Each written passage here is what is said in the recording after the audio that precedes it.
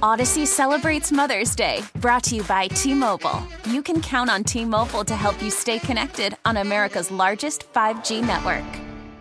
The 85th Annual Stern Grove Festival. Peter, let's back this up a year. The 84th Stern Grove Festival had some pretty serious glitches. Yeah, I think it's accurate to say it was cursed. Not only did we have COVID, which had knocked the Stern Grove Festival out for 15 months, but they get it going again with limited crowds, and then a water main breaks. 700,000 gallons of water. The photos are amazing. I mean, it turned the front of that stage into a bog, and then it's coming back. And then in April, an ad was placed on a Muni bus prematurely, releasing the lineup. This was a big problem, though, because some contracts weren't finalized. But after all that, this Sunday, it is back, and I think people are pretty excited.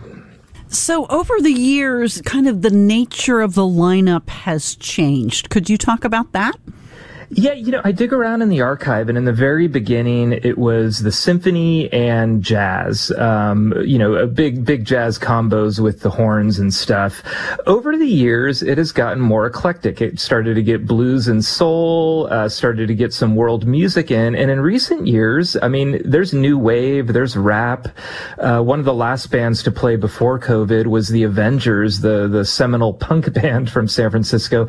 A lot of local bands and a lot of surprises, including, and I every time I read this, I think I've got it wrong. Too Short is playing, the Oakland rapper is playing, performing with Tower of Power on Sunday. Wow, that's quite a lineup there.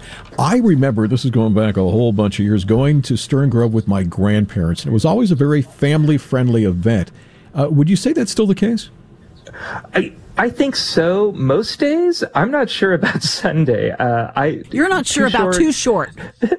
Too Short. I'm familiar with his work, and there are no radio-friendly versions of his songs. I can think of 2 songs that I might play at a party or something. He's very, very talented, and he'll perform. I think people who show up will know what they're getting in for. Maybe it'll be a little bit of an older crowd this time, and he's an icon, but parental discretion is advised. So, Peter, you used to be able to just, it was free and you could just go show up and no more. Things have changed.